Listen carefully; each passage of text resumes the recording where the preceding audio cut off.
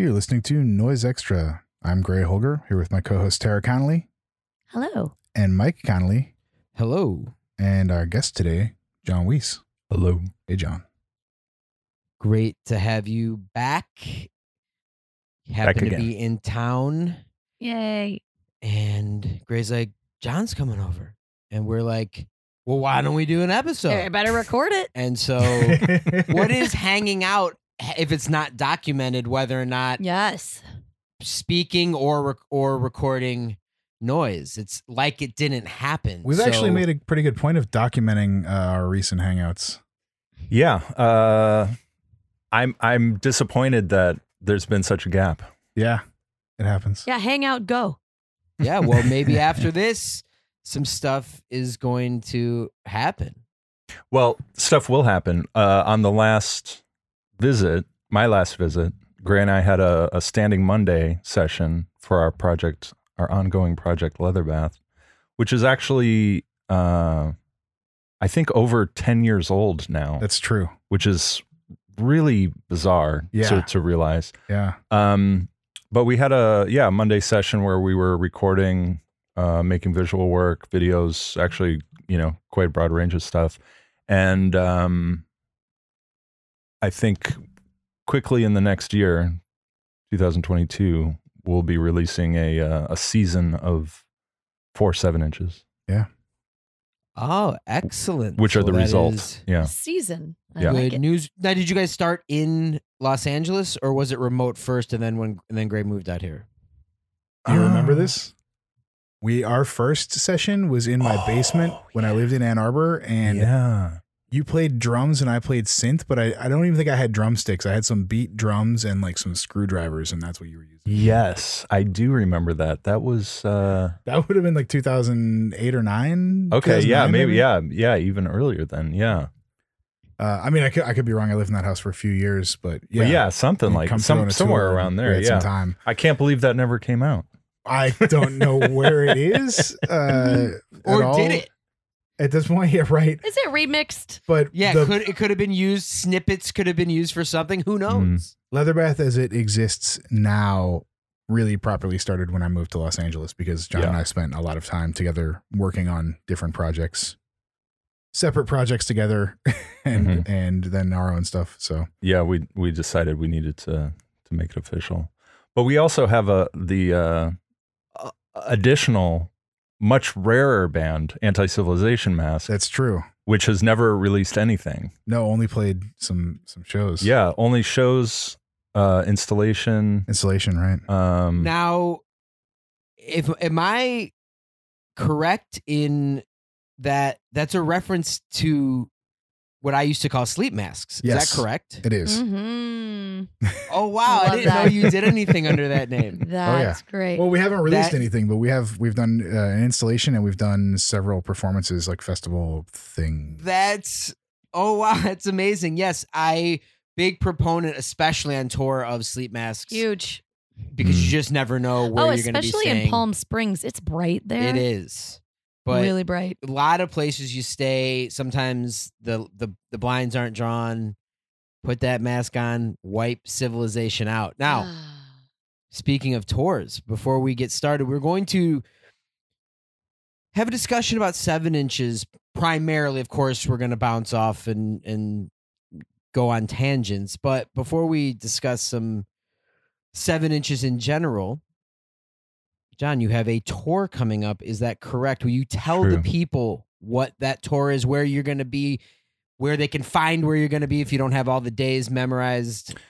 I don't have all the days memorized. But I mean, that's a lot. That's a big. It's a big ask. It's a big ask. Okay. It's I think it's 14 or 15 shows. It's Sissy Spacek with Primitive Man and Blood Incantation, and it's they have a couple dates on either side of our joining, few before and a few after, but we're starting in Michigan, and then we kind of cut down through like Atlanta and then up the East Coast basically, and then cut kind of back over. And our last show is in Canton, Ohio.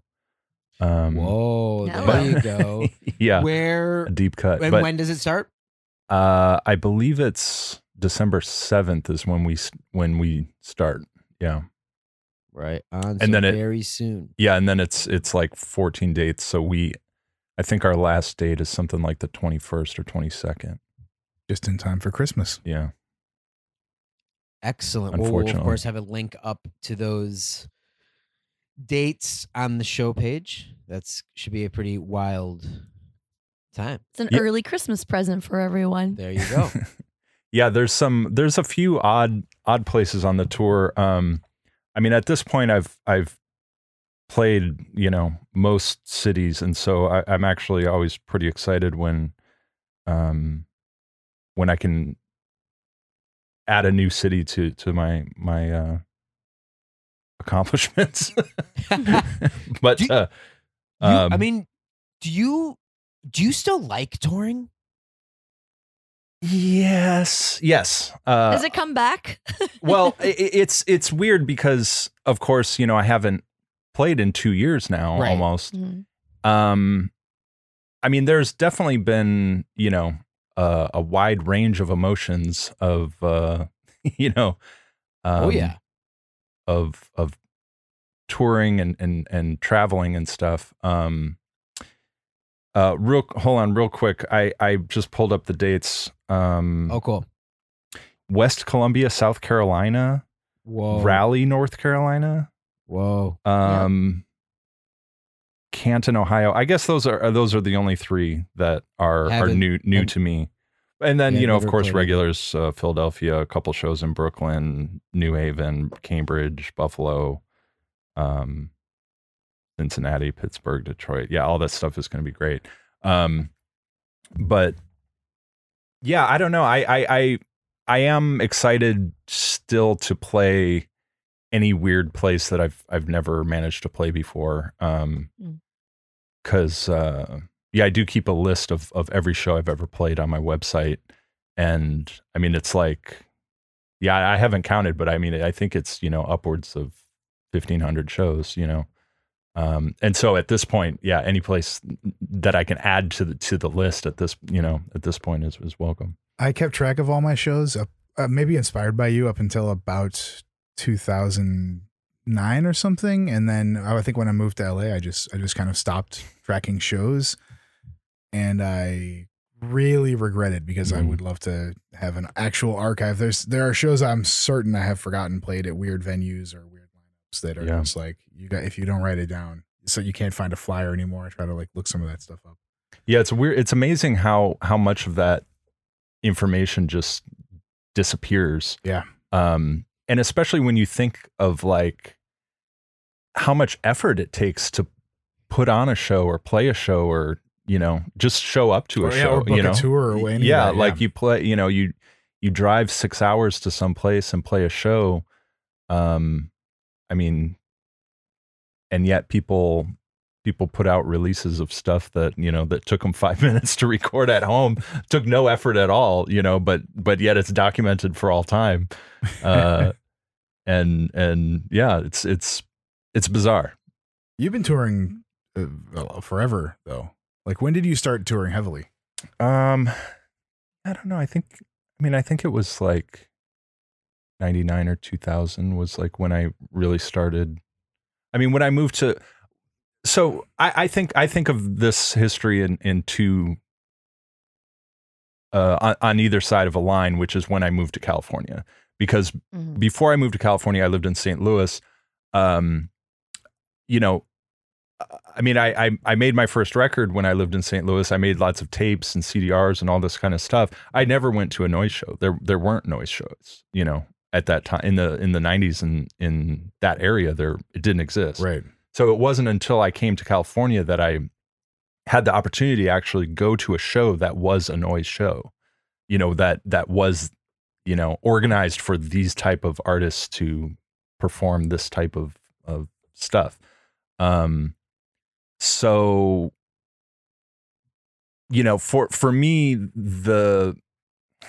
I think that there's like a deep connection to the type of things that I'm interested in, and a sort of overarching context of like antisocial environment, you know, like these are things that I enjoy in my room. These are things that I mail order. These are things that I get through the mail, not that I get through social interaction. Of course, that's changed over time, but that's definitely the foundation of it is like me, you know, sitting in a bedroom in St. Louis, like seeking information, seeking like these like types of things that I, you know, was interested in, would find out that I'm interested in, through like just little scraps of information through, you know, other means, you know, whatever was available at that time.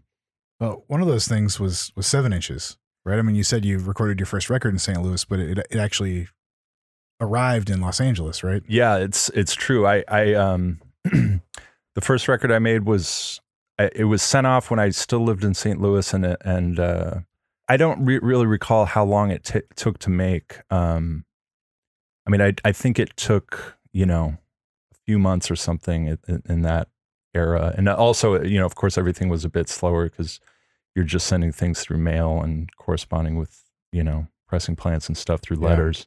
I did have it mastered through John Golden, who I knew through just sort of like, you know, punk and hardcore type stuff. I had heard of John Golden before. And I remember he called me in a panic, like, what is it? You know, he had never cut anything like that. And he was really like, had a real urgency, you know, to the call, like, what is this? You know, I don't know if I can cut this, and, you know, blah, blah, blah. But actually it sounded really good what he did. But yeah, the record, it was pressed at United. Again, you know, it was just like the only pressing plant that I knew about. And it arrived at my apartment in California the day that I arrived. So I drove from St. Louis, and when I got there, there was boxes on the doorstep addressed to me, and it was my first 7-inch. So that was like, I mean, you know, that clearly marked a moment in my life, you know, where I was like, yeah, okay, I'm now moved to California, now, you know, putting out records. What was the impetus to start with a 7-inch as opposed to a LP or another format? Well, the story actually goes back even further. When in 1994, I went on tour with this band as a roadie, and I asked them if I could make some shirts to sell, and on the tour to be able to make some money. Right. And I was 17 at the time. They called me and asked if I had my driver's license, if I could drive, because they were going to ask me, you know, to come on this tour with them. And I said yes. And actually I didn't.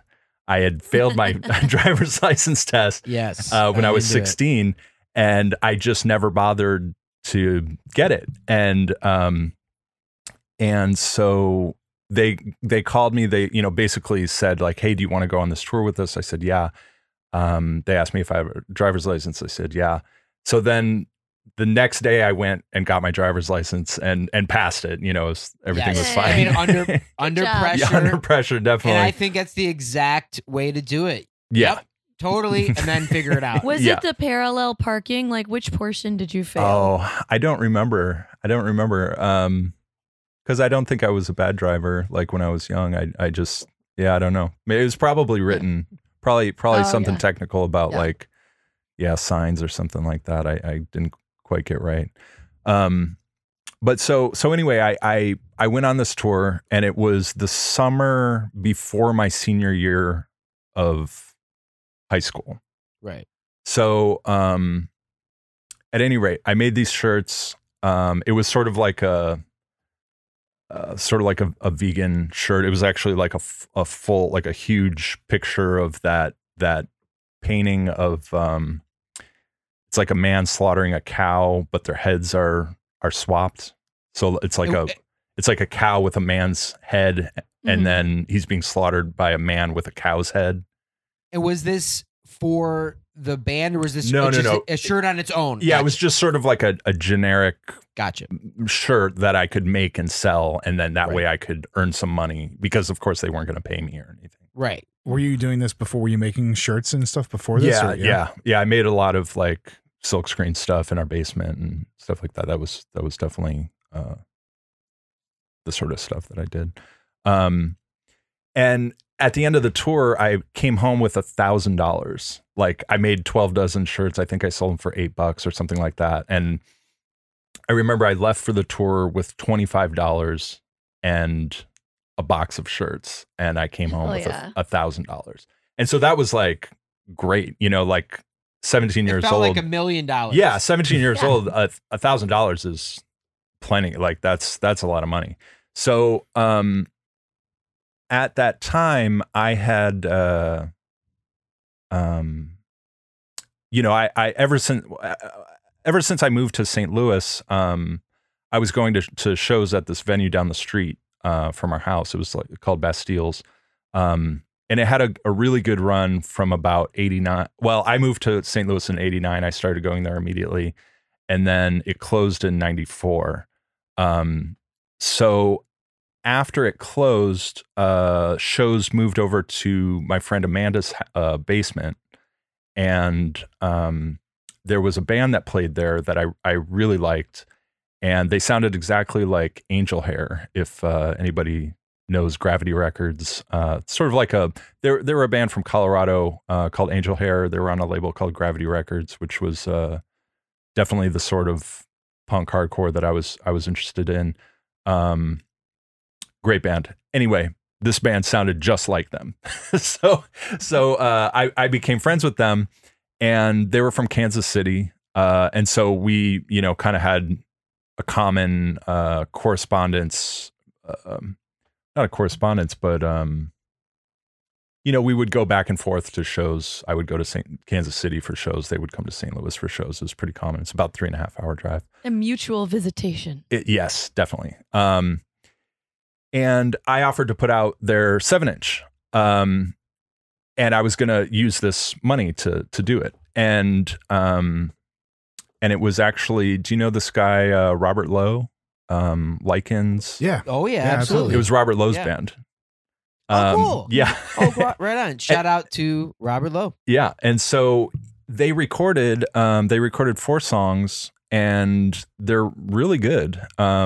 Really great, but they recorded on a 4-track, and it might sound really quaint to today's ears, but they were like, this doesn't really sound like a record. It sounds like a demo, like it's just not, it doesn't, the quality isn't quite good enough.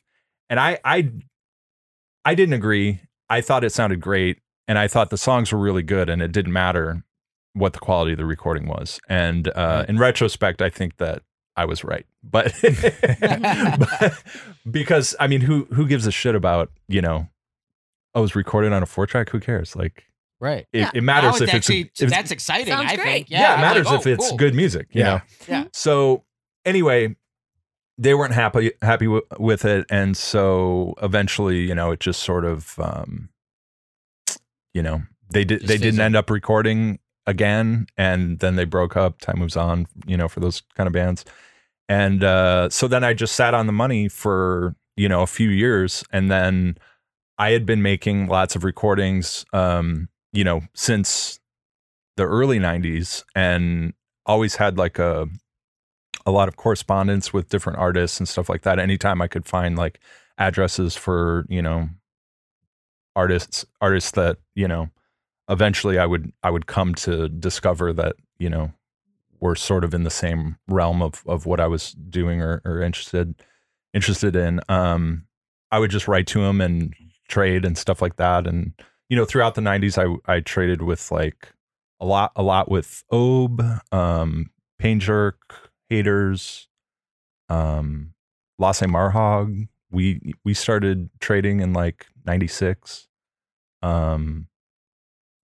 Stuff like that. So at some point, it dawned on me like, okay, I'm making enough stuff. It's reached a point where actually, you know what, I'll tell you what the point was that I reached, which was that probably around 1997, I had for the first time access to a computer where I could edit sound.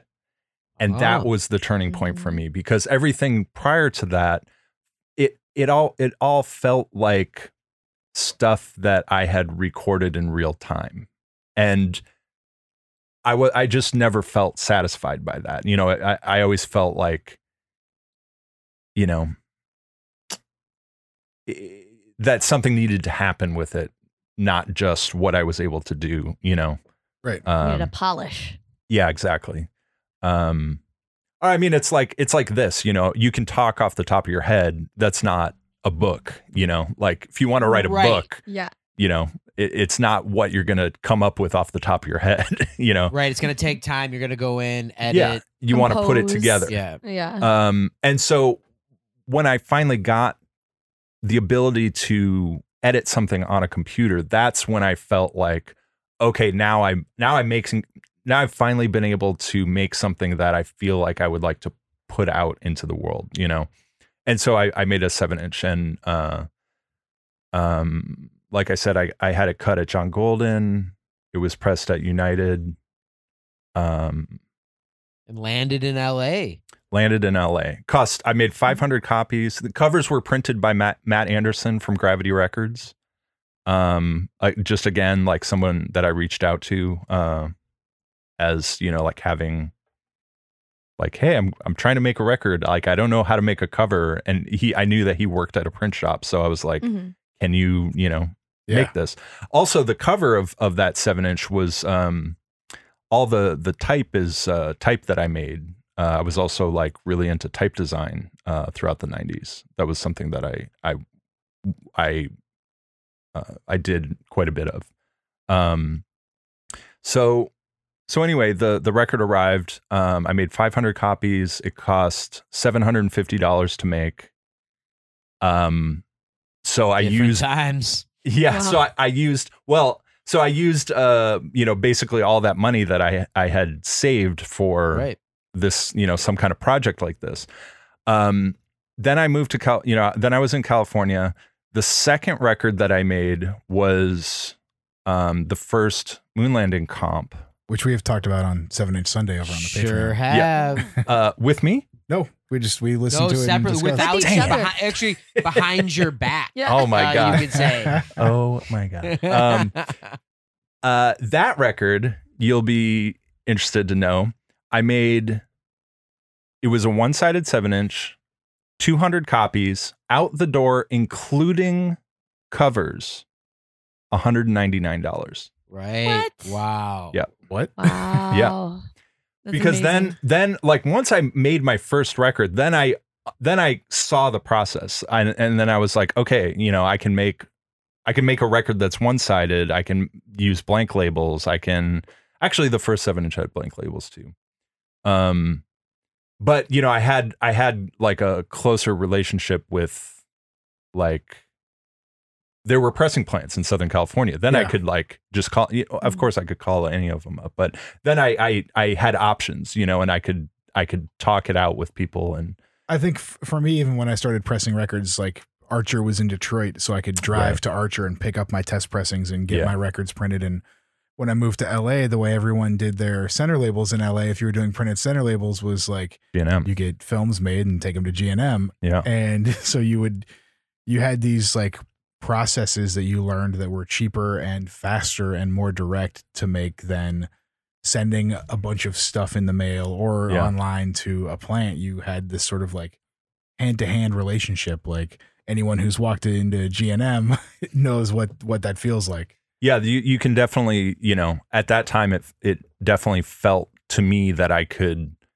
analyze each aspect of the process of making a record and make it the best way, you know, the most efficient, the most cost effective, the best quality, and the fastest. Also, I also in this time there was I became friends with a guy named Mike Landucci who ran Black Bean and Placenta tape club. Never met him, but it was an early mail order Yep. label that I discovered and was so into. He was doing these such low run records, Yeah. and I'm sure you're gonna tell us why he was able to do that. So he had similar interests in me, which was to make lots of low run records. And he partnered up with a mastering engineer named David Chepa, who ran a mastering studio called Better Quality Sound in the Valley. I think it's still there. I think he's still doing stuff actually. And he ran it out of an apartment, and he had like a room that just had a great big room-sized lathe in it. And you could, just call him up and say, hey, I'm going to come over tomorrow. And, he was like, yeah, that's cool. Come over. And then he would cut it in front of you. You could, inspect the grooves with the magnifying glass. Yeah. You could, he would play it through the speakers as it was cutting, so you would know exactly what you're getting. And then someone in his neighborhood worked at RTI, which is a plating company. Well, I think it's also, they do pressing and stuff, too, but they were a plating company for a lot of pressing plants in the Southern California for sure. So he would just leave his cut lacquers on the porch, and this guy would pick them up on his way to work the next morning. So the fastest record I ever made, I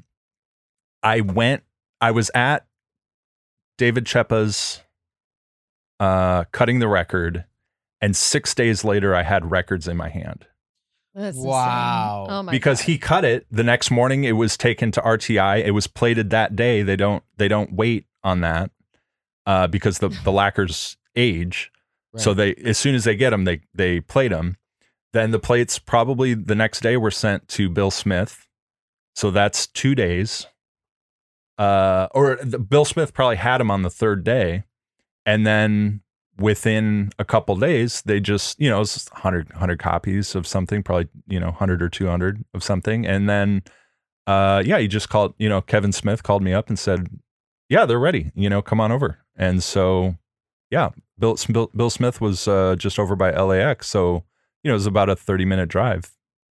And one of my favorite pressing plants I've ever been to, and favorite pressing plant to work with on a regular basis. I was heartbroken when they sold their stuff off to United. I'm to this day baffled and saddened that they just abruptly sold everything and closed up shop, because I pressed hundreds of titles there. I went there many times, and every time I went there, I would always go in back, like see what they're pressing, watch them press stuff, hang out in the office. I've seen friends' records stacked up or coming off the press. Yeah. That's what I was about to say. Is it was unbelievable how, when you would hang out in the office and see the jobs that are currently in play, how many people. I would see your jobs when I go there. I'd see Phil's jobs. I'd see it was crazy. It was really, just remarkable, like how small the world really was, at that time. I'm sure if you go to CD plants at the moment or something, you see a lot. You probably see a lot of. You have to go pretty far for those. I do want to interject, because it will kill me if I don't. That technically we did the moon landing 1 and 2 we 7-inch. Okay. So I do want to be clear that it wasn't that first one. Gotcha. I felt we didn't want to misrepresent ourselves or what happened on 7-inch Sunday. We even used Bill Smith when we had Archer close by. Yeah, there was something about Bill Smith. We really enjoyed working with them. Yeah, and they were so great. They were easy to work with. In the early, in the late 90s, early 2000s, they were still like they didn't have setup fees, and you could use blank labels for 5 cents a unit, and stuff like that. It wasn't like every pressing plant now is just treats everybody like they're an asshole, and everything is a package deal. Everything is, you want to make 200 records, all right, it's 3-step plating mandatory, what are you talking about? And then when you try and talk to them like a human being, like because you understand the process. Yeah, and like done this before, like someone, they don't want to hear it. You're already too much trouble. And it's just really disappointing the way things have turned. Have you been moving more away from pressing vinyl then? Yeah. I mean, I always CDs have always been in play for me. I always think of you as someone who was a champion of the CD. I think it's, I think 7-inch is the best format, but second is probably CD because I mean across they win across the board. I don't know. I mean, there was definitely a point at which I think after I hit the 100th 7-inch mark, when I had the exhibition of my first 100 7-inches, I think at that point I sort of had a soft feeling like, okay, that's the high water mark. I'm not, 100 7-inches. Okay. That's probably what I'm going to do. So then it wasn't that my enthusiasm cooled, but I no longer had kind of a goal, Right. So that kind of cooled for a bit, and then that kind of coincided with the sort of change of the industry shift, the industry change, everything being a 12 LP Led Zeppelin box set, on 9 different colors for Record Store Day, whatever, like that, all that stuff that seems to have pushed out a lot of small labels from pressing vinyl, increased our turn times to insanity, and also came along with the setup fee, minimum runs, this and that. It's not worth their time to run 100 records with blank labels anymore, but you used to be able to get that done real easy. Single step plating and they used to do those jobs first. Yeah, because you throw it on to get them out of the way. Yeah. Like we got a couple small jobs. Let's just get them out of the way. Now we can, work on this 3,000 run of whatever, So that changed things a lot. And like I said, CDs, growing up in the 90s and collecting stuff in the 90s, for noise, it was always CD. I mean, there were records, but I mean, Merzbow, Alchemy Records, CDs, anything foreign, it seemed like tape, it was, for the larger run of something, it was CDs were certainly the predominant, and then obviously Relapse and etc. So when people, I mean, I've probably said this before, but when people say that they don't like CDs, they never listen to CDs, they don't collect CDs. We just listened to different stuff then, because everything that I was into was on CD. It was on CD. Yeah, I mean, so I don't know what to say to that. And for me, it just never died, because CD was always the most economical format, which also sounded the best and was also, easily exactly like your master, Right. Mm-hmm. Almost every record I've ever made, I would consider a version of my material. There's a concession, be it time, fidelity, frequency, response, anything. Yeah. Right? And especially in that time, everything that I was interested in making was, always on the outlier of like extremity. So, I mean, you can be much more extreme on a CD than you can ever with a record. Then aside from CDs, it is your feeling that 7-inch is the ultimate format. I think What is your philosophy behind that? And let us in. I think it is because if you want to get into like the concept of a work, I think that this can generally be communicated relatively quickly. I mean, unless the concept is duration. I mean, most like sound works, I think, could be very succinct. And I think I always felt that like 7 inches were cool because when you put it on, there's no time to get distracted by anything else. All you can do is listen to it. It's too short, and so it commands your attention. I was always interested in things that were sort of like highly edited, highly reduced, things that were like really essentialized, things that were very like brought down to their essence, and I mean that, that also relates to the sort of more conceptual side of a sound work.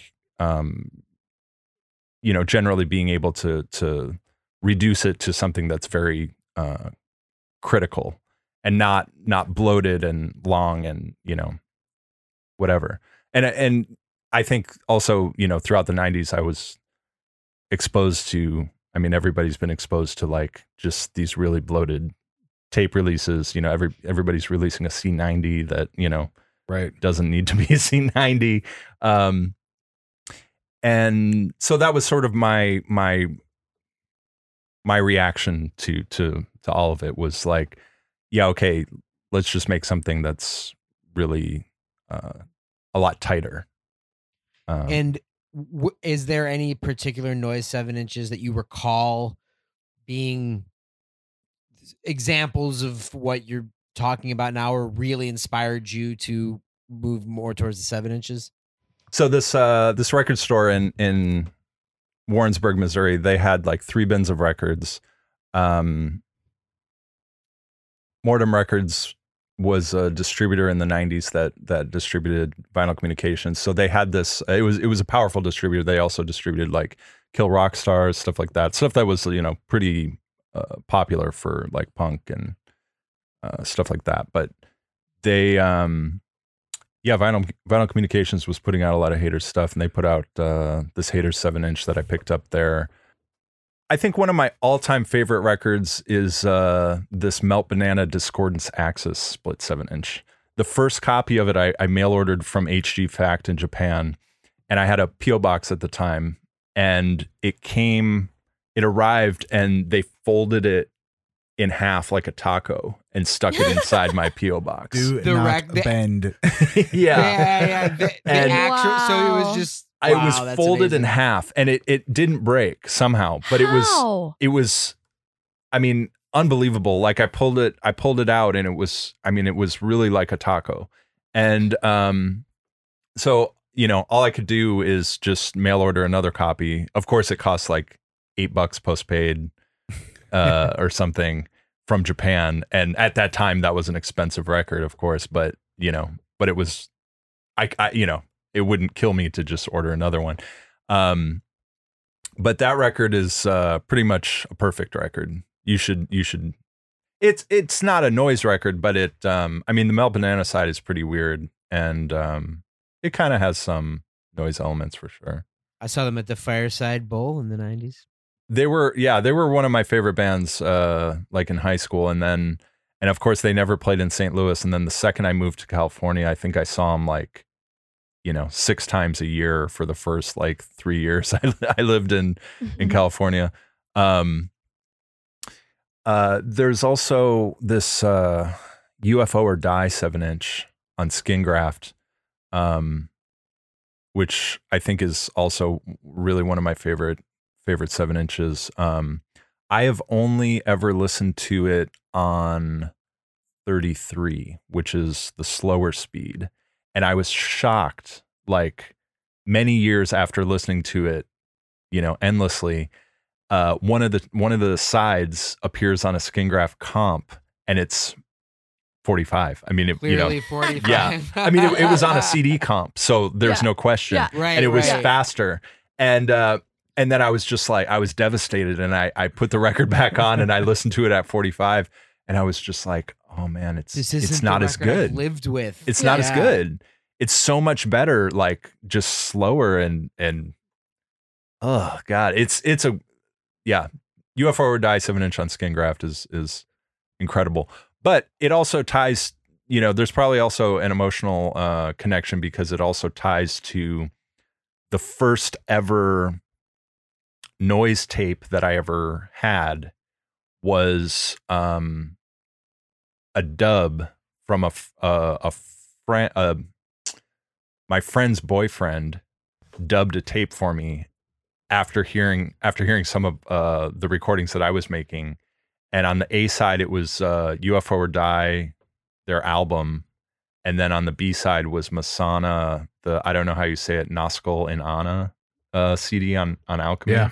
And heck yeah. I don't know. I think that was probably around 94 or something like that. You'd have to check the dates on when those CDs came out. But I think he was extremely up on the entire Japanese noise scene. I don't know how. And he told me everything, like some of my tapes got to him, and then he was like, yeah, let's meet up. We met up. He gave me this tape, and then he just told me everything about like Garo Gary Gay, Hannah Tarash, Hannah Tarash shows, Masana, Merzbow, UFO or Die. Like he just, told me all about it. And then it was like, yeah, okay, now I know about it. Now I can look for it. And then, it's a lot easier to find something if you know what you're looking for. Right. This is my philosophy on books as well. When I go on tour and I stay at people's houses, I always scour their book collection, because if you know a book exists, you can then find it. But if you don't know exists, there's no way to search for it. No, it's true. Garo, what a great 7-inch band. There's a great 7-inch band. Yeah, definitely. Yeah, I think there also Melt Banana, they cranked out tons of 7-inches in the 90s. There were also a number of other things. I remember like this is completely off topic, but that band The Makeup, great 7-inches. Yeah, they released just 7-inch after 7-inch after 7-inch, and I always found that very inspiring too.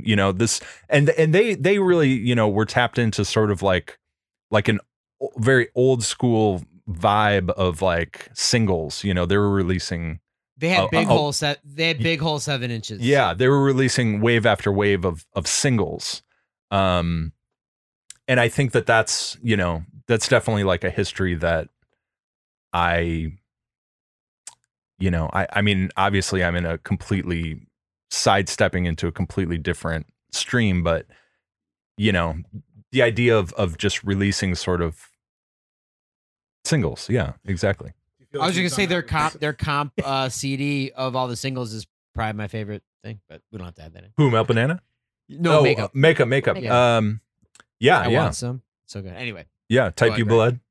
So good. Type U Blood is my favorite. John, do you feel like you've done that with your 7-inches? Do you think of them as singles with a B-side? Have you released 7-inches of stuff that have come out on albums later or reworked versions? Or yeah, for example, Soft Punk, which was kind of my first major album, that was almost everything on there was released as a 7-inch first. Okay, it's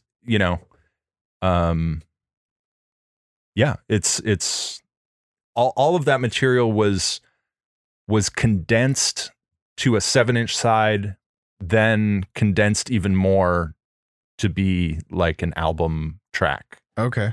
And that's, and you can hear the variety in it. Everything on it is sort of very, I don't know. It's all very cooked down, it's all very like, rich in a sense. Yeah. When did you really start realizing that, I'm on my way to 100 7-inches? This is the goal now. Yeah, I think around 2005. So I started making 7-inches in 98, and then probably around 2005 I realized like, oh yeah, there have been quite a few made. At some point, I think I might hit 100. And at that time, I had sort of thought about this idea of making a one-sided record that was just a single lock groove, and it was just like a full frequency noise. And my thought was that it was, this of course is 2005, so this is like at the peak of unchanging, you know, wall of noise style, you know, concept.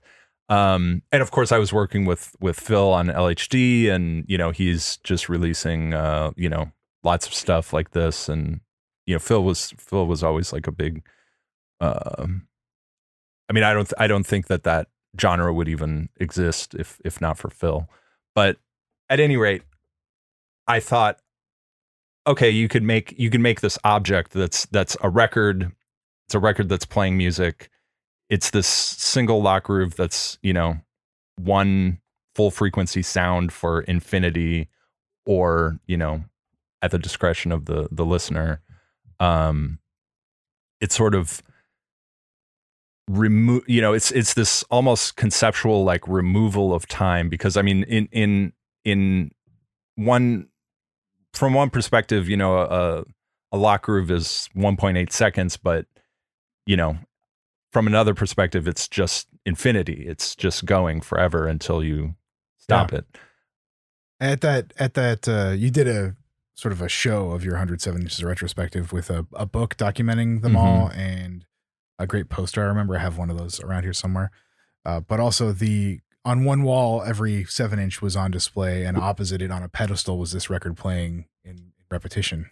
Yeah. So the wall was 99 records, and it, you know, it fit, I mean, I can't remember exactly what the grid was, 9 but by 11 or something. Yeah. Yeah, exactly. 9 by 11, something pretty close to that. And then the 100th record was, playing, you know, infinitely, on the opposite wall.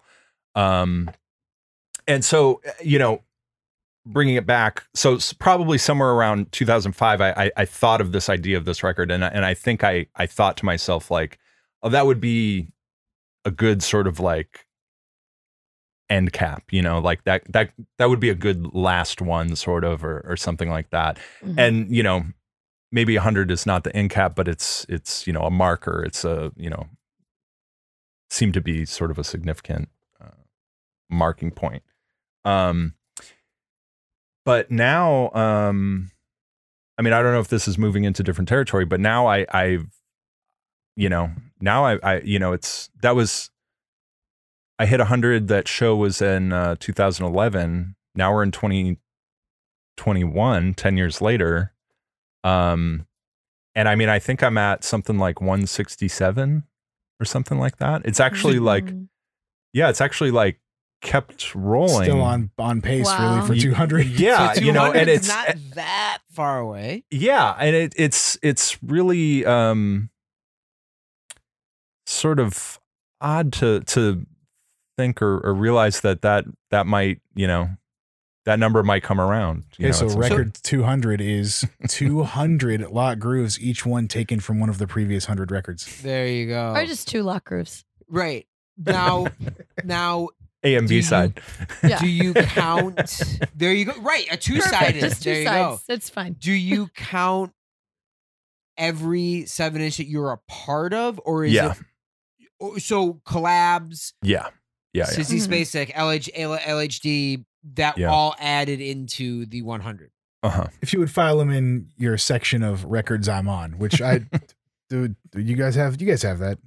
Oh yeah. I mean, it's sort of it's an amorphous blob, but basically we have sections that are related to what we're on, labels, etc. Yeah. But I wish it was tighter. It's sort of all over the place, but mostly yes. And you have all your stuff in all your 7 inches that you're on in a one place. Yeah. I have like all my 7 inches are organized in those comic book long boxes. Oh, I've helped you move. Yeah. I remember. and so yeah, I have like, you know, all my own records like relegated to a box. Now, but if I remember correctly, and maybe this is kayfabe, I don't know. You had to borrow some for the exhibition. Yeah, I did. God, I don't even remember which ones. Did I borrow some from you? No. I think there were a handful that, you know, just somehow in the course of living, I just managed to not have a copy, which is unusual. I'm usually pretty good at archiving everything. We've only gotten good recently. It used to just be the style of, oh, someone's staying here. Oh, here, I want to give you some stuff. Oh, I'll make a new cover. Never, ever happened. Yeah. Yeah. John, I think like the through line that I'm seeing through this experience is that you kind of operate at a very efficient level. Like you like to take things down to their like most simplistic forms and then go forward from there. So it stands to reason that you would have your 7 inches organized together in one efficient box to house them in. Well, I'm actually not that efficient with records in general. I mean, I have the 7 inches in a box and I have them in order that they came out. That is the only organization of records that I have. All of my LPs, all my other 7 inches, completely unorganized. I've never alphabetized records in my life. I've never done it one single time. Same. No, not at all. Just complete and total barbaric chaos. And every time I look for a record, I generally kind of know vaguely where it might be. And what I like about that style is that I inevitably start looking at records on my way to finding the one that I was thinking of. You know, I stumble across things that way. And I think if I had my records alphabetized, there'd be a little bit less of that, you know. It seems like a lot of stress. I agree. To maintain we don't alphabetization. Never done it. Then you pull things down. You have to put them back up. Well, we're looking, or the Connollys are looking, since we're not in the same room right this second, at John and I sitting in front of my wall of records, which is both alphabetized and sorted by genre. So I have a different ethos. It's still barbaric chaos, but alphabetized within genre. Yeah. Yeah, but then where do you stop with the genres? Like when you develop a subgenre, like my pickiest genre is probably European power electronics. Right. I mean, look, those guys are picky. Do you have 2 power electronics sets? It's just European power electronics and everyone else? No, it's Europe-y, and then everything else just goes into noise. There's a noise, you know. Look, noise. this is like a philosophical discussion that I don't think we should open right now because organizing records is a big topic of discussion, which actually I think a future episode would be great on organization of records. And I'm actually glad to hear that, John. In my mind, I would have thought of you as more or having your stuff more organized. I feel glad to know that you're a little more like how we have them here. Yeah, you seem to have a systematic approach. Some stuff's not. And then, when we go look for something, we end up discovering a bunch of great stuff that we forgot we had. And it's, it's just a constant. And it's like you're getting new records all the time. You're like, oh my God, I haven't seen this in 10 years. Yeah. Cool. Yeah. I just got a new record. Well, I wanted to hear John speak more about his interest in type. You said you were interested in developing it early on in your growth as an artist. What does that mean? When I was in high school, I was really interested in photography, and I took a lot of photos. My high school had its own darkroom.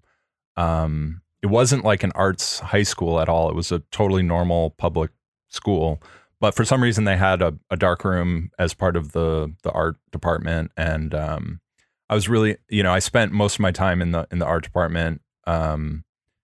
I had a camera. I took a lot of photos. Took a lot of photos of the shows that I was going to, because every week I was going to punk shows and stuff like that. So this was something that was really sort of inspiring to me to like start to document, and going to shows every weekend was like not something that everybody around me was doing necessarily. So I felt excited by it, and would take a lot of photos and would also like roll my own film, develop it myself, print it myself, make contact sheets. It was very like 90s, level of like photography interest,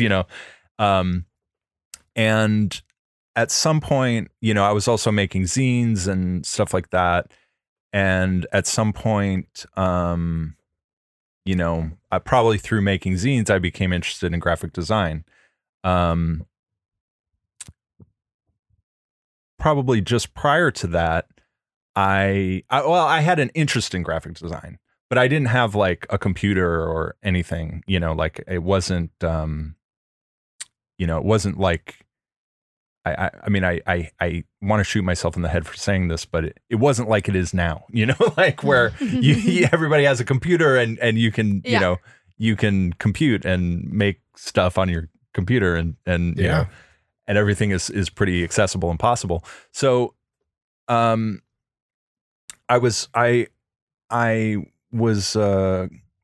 frequenting another thing that was popular at the time, this thing called bookstores. And they had those. They had tons of graphic design magazines and stuff like that, and I would always look at them and was really interested in that stuff. So in one magazine, I think it was an issue of a magazine called How, they had an ad for a program that you could make fonts with, like you could design and generate font files. So you could design your own typeface in this program, generate font files, and use it on a computer. So I had only ever really used a computer for like, incredibly basic, we had like a PC, but I mean, it wasn't anything you would do anything with,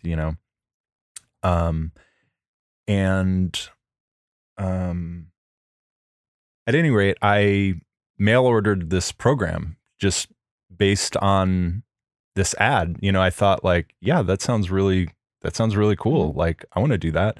So I bought this. Send off for the floppy disk. Yeah, exactly. It came on a 3.5-inch disc with a manual. So I made out with a girl and got mono. That's how you get it. So I was sick for like I was like sick in bed for like 6 weeks. And I didn't have a computer for this program anyway. So I read the manual cover to cover in that time. And then when I was feeling better, I went to a computer lab at a community college, and I just went in and I installed the program, worked for like, 6 hours or something, saved everything on a disk, saved all my work on a disk, deleted the program, and left. And then I would just do that over and over and over again. Like I just brought in the program, installed it, worked, and then, left. I thought the thrill was going to end with the thought of you laying in bed sick, just being like, I can't wait to get my hands on that computer. I'm going to make a typeface. Yeah, totally. But it even gets better after that. That's awesome. So then I was, I was just working on, just some sort of intuitive idea of like what type was and how you make, different letter forms based on other letter forms and like what their relationships are and what their differences should be and all this kind of stuff. And, it takes a lot of work and there's a lot of discovery in it. And eventually you start, sort of learning like what the kind of relationships are and systems are on what makes up the concept of a typeface, which is the basis of written communication. So then when I finally, so I dove really deep into typefaces, and my ongoing interest was photography. So basically you combine type and photography, you get graphic design. And I had been making zines and stuff like that. So then by the time I was sort of like finishing high school, then I was interested in graphic design, while maintaining these other interests. My high school, I designed my high school yearbook with PageMaker on 5-inch floppy disks. And it was only type and black squares. Like that was the only thing. That was the only thing that was possible. Like computer storage and everything was so small.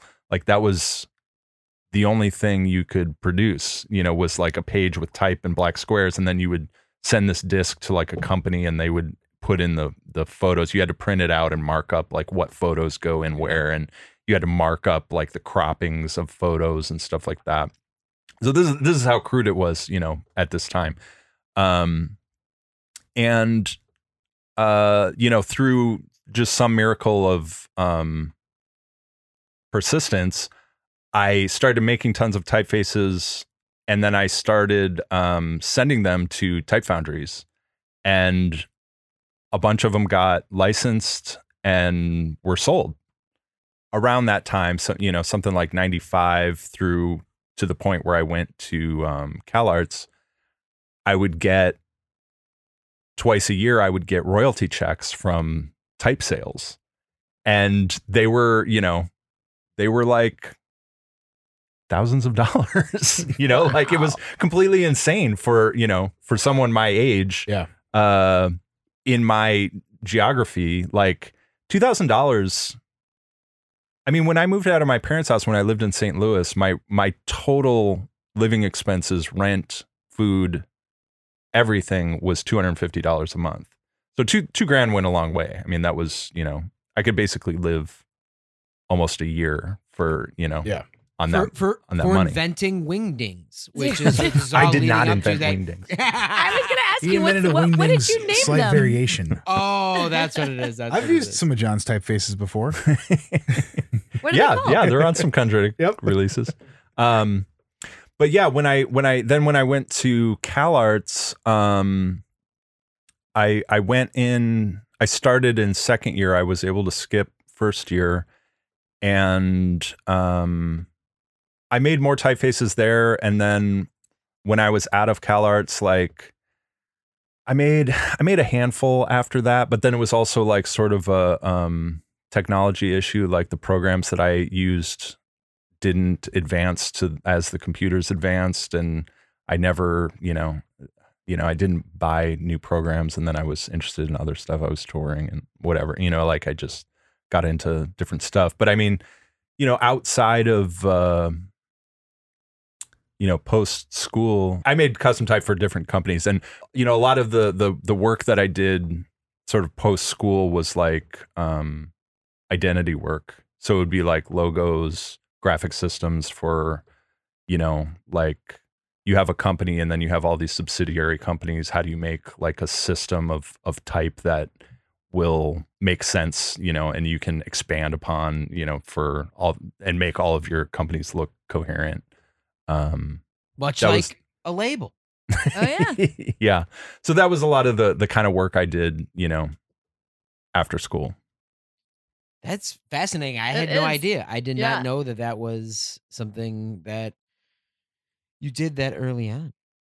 And then also, maybe it makes sense coming from that background. I also mostly did print design and like books and catalogs and stuff like that for museums and publishers and stuff like that. And all that stuff is very like type based. Right. And I think I had sort of a unique experience of coming into graphic design through type design, because it just gives you a completely different perspective on the sort of the nuance of how, like, the shape or curve of this letter like completely changes the vibe of, the experience. Yeah. Mm-hmm. Yeah. Oh, that's killer. So the Catwoman cover was type that you designed. Yeah. I mean, that was sort of like, it was type that I designed, but it wasn't, later I would go on to design more like, or concurrently I was designing more like text typefaces, versus that is more of a display typeface. Right. But yeah, well, that kind of type, I was also exploring, that all those characters are just made up of sort of like collaging other crude letter forms and stuff like that. Yeah, which you've still done, like on your hairstylistics. Yeah, stuff, totally. Right? Like that same kind of work. Yeah, that thread. Yeah, I think it if you look for it, it's keeps going. Well, now I'm gonna look for it. Well, Catwoman started us off 160 some 7 inches later. We're still going. What is the next 7 inch you have coming out?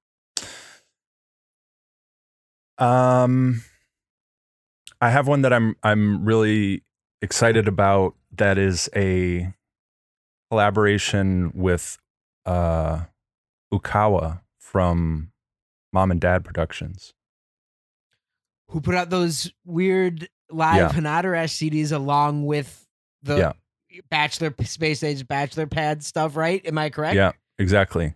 We recorded a duo at the Satuchi Triennial, in which he had a residency. The last time I was in Japan, I went out there to perform on like a TV show that he was hosting, and then I played solo, and then we played a duo. And the edit of this recording is going to be a 7 inch that's coming out. Heck yeah, on Helicopter. Yeah. Awesome. Cool. Well, yeah. You know, with bated breath. A funny story. He interviewed SpaceX for this TV station as well when SpaceX toured Japan in 2018, and I basically immediately turned it into me interviewing him about those Hanatarash CDs. Right. Yeah, that's great. They're so weird. He had an incredible story. John, I am excited to hear this story about Mom and Dad because that label's always fascinated me. Those CDs are so weird. Yeah. We are going to pop over on the Patreon for the Extra Noise Extra segment, and we're going to discuss these CDs and what you heard directly from the mouth of the man who ran it. Reminder to everybody, Sissy SpaceX on tour on the East Coast. We'll have the links up to the dates. Any other tours after that you have lined up or not yet? Not yet. Still sort of feeling things out. Because I'm not even, I mean, I don't think anybody's even comfortable doing a tour yet, but you know, at some point things need to just move on. Yeah, sorry, that wasn't very succinct. No, that's great. Hey, but the Sissy SpaceX tour, that is the most imminent one. Get yourself an early Christmas present. There you go. To Sissy SpaceX show. And thank you so much, John. It's always great talking to you. Always love getting a chance to catch up, and it was great hearing about your history with 7 inches as well as typography. Thank you. I had no idea. It's so cool. Heck yeah. Well, we're going to hop over to the Patreon and talk about Mom and Dad. You've been listening to Noise Extra. Noise Extra is brought to you by Chondritic Sound, a home to noise artists for over 17 years. By Verdant Weapons, maker of quality contact microphones and noise devices, and by our Patreon supporters. You can find our Patreon at patreon.com/noiseextra, and your support really helps. You can find us on Instagram at Noise Extra, on the web at noiseextra.com, 1 E in those, and on Twitter at Noise Extra, with 3 A's at the end. Thank you for listening to us and to Noise.